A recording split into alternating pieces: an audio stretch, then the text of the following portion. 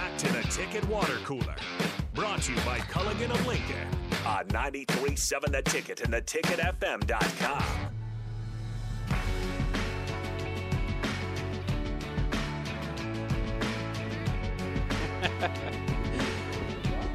We are live from the Mercado. This is the Ticket Water Cooler here, sponsored by Culligan Water.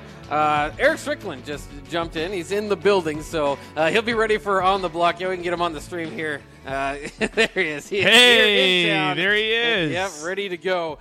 So come on down. You get a good deal here from 3 to 6, or, from now. I mean, it's past 3 now, but all the way up until 6, you could get this deal. Buy one, get one free on Steakhouse Burger Patties. So come on out, 84th and Havelock, live from the Mercado by Certified Piedmontese. That's our show sponsor On the Block, and it's where we're at today. I did want to get to some response again. The question of the day seems to be, for me, what 5 games would you play on repeat in hell for Nebraska fans? What 5 games would bother you the most if you were stuck watching them for eternity if you're a Nebraska fan? My list includes, we mentioned some of these earlier from off the text line, and we'll get back to the text line too. But I think the 2001 Colorado game, to me, is always the beginning of the end for Nebraska football. I think that was the one. They lost 62-36. Going into that game, Nebraska was number 1 overall. They ended up, enough things happened. 6 teams lost between that game and championship weekend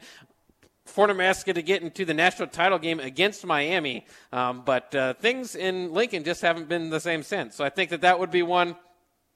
We mentioned a 93 Florida State game for the championship. Those ones that cost you the game, the championships, certainly could be up there. I think that one is frustrating as well because of some of the officiating. If you had modern-day rules where maybe you would be able to have instant replay, all that stuff, I think Nebraska might have another title in their in their championship case there. So that's certainly one. I think another one that kind of changed the history or the feeling for Nebraska, really tough to watch, the 2004 game in Lubbock against Texas Tech. That team, they just did not stop scoring on the Huskers all night. I think they have like a cannon that they shoot off whenever they score. Well, they scored 70. They beat Nebraska 70-10 in Bill Callahan's first year, and really took a lot of momentum out of the program there. So I think I'd include that game. I think you'd have to include either 2012 or 2014 Wisconsin.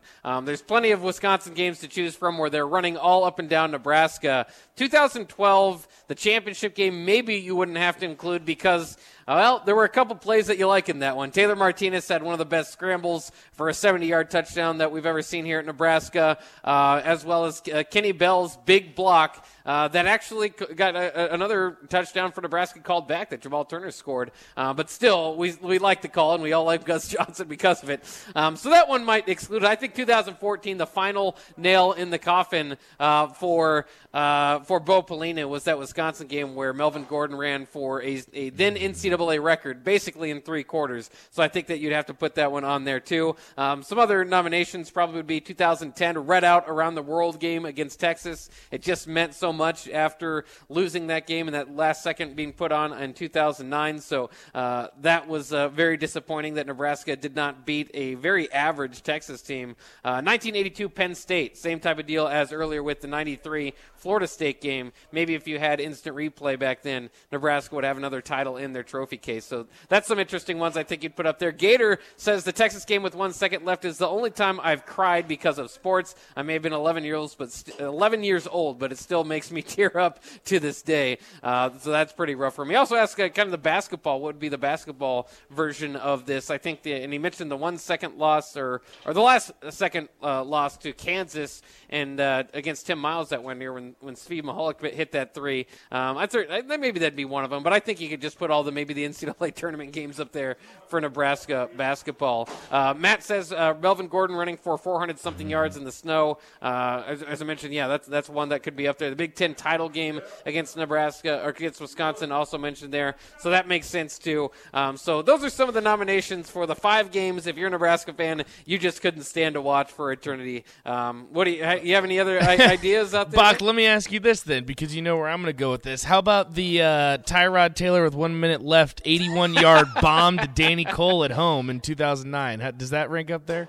I don't know if those rank quite as high. They were tough losses, though. I mean, if you narrowed it down to like 2000, I mean, there was a few rough years, though. So maybe like 2008 to 2010. Certainly in that era, those were frustrating losses. Those were good home and homes too. That was a good matchup at the time. It was both. It was the case in both those games where Ndamukong Suh got too good of pressure to make Tyrod Taylor get out of the pocket and then hit somebody and get the win. So that was kind of frustrating. But those Virginia Tech games, I'd put them in.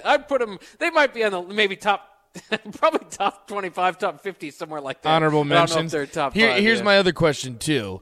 Because I've been thinking about this because last year was obviously my first season where I was able to really get in depth with Nebraska football. Last season, what would be your most disappointing one that you would play in hell? Whew. Gosh, I think I'd watch that Oklahoma game and be happy. I wouldn't say the Oklahoma game. No. Yeah, that was like the feel. That was like the feeling was kind of good coming out of that game. That Nebraska maybe could compete with the top teams across the nation, and that was kind of a surprise. So that would be one. I think. Out of last year, Illinois was probably most disappointing. Purdue. But the thing is, at the beginning of the season, I would probably say either Michigan State. It was on the road. Michigan State ended up turning out to be and you had good. the win locked up. Yeah. I would say either that or Iowa. The way the Iowa game went down towards the end was just absolutely brutal. Yeah, the toughest game last year. God, that's a. Whole you can only pick itself. Last year. What would you go with? Yeah, which 5 games? Yeah, I think you're right on. I think Illinois for me would be up there. I think Iowa, Michigan State, just because it was so one. It was didn't give up a first down in the second half. Yeah, still blows my mind. It's an incredible performance, but they ended up losing that one. I don't know. Eventually, all of them just kind of something like the Minnesotas and the Purdues were like the 4 incredibly disappointing, but at the same time, not all that together shocking. But I think the Iowa and the Michigan State hurt the most because they were essentially won until they weren't, right?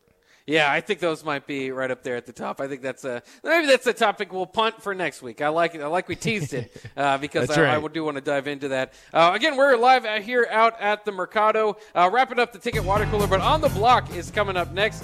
Strick will join me, so if you want to see Eric Strickland, come on out. Big Frank's already out here, ready to get some. Oh yeah, Big Frank. Tell him I said hey. Yeah, Nate says hi, Big Frank, by the way. He's waving back. Buy one, get one free on Steakhouse Burger Patties up until 6. So get out here, 84th and Havelock, live from the Mercado by Certified Piedmontese. On the Block is next. Thanks for joining us.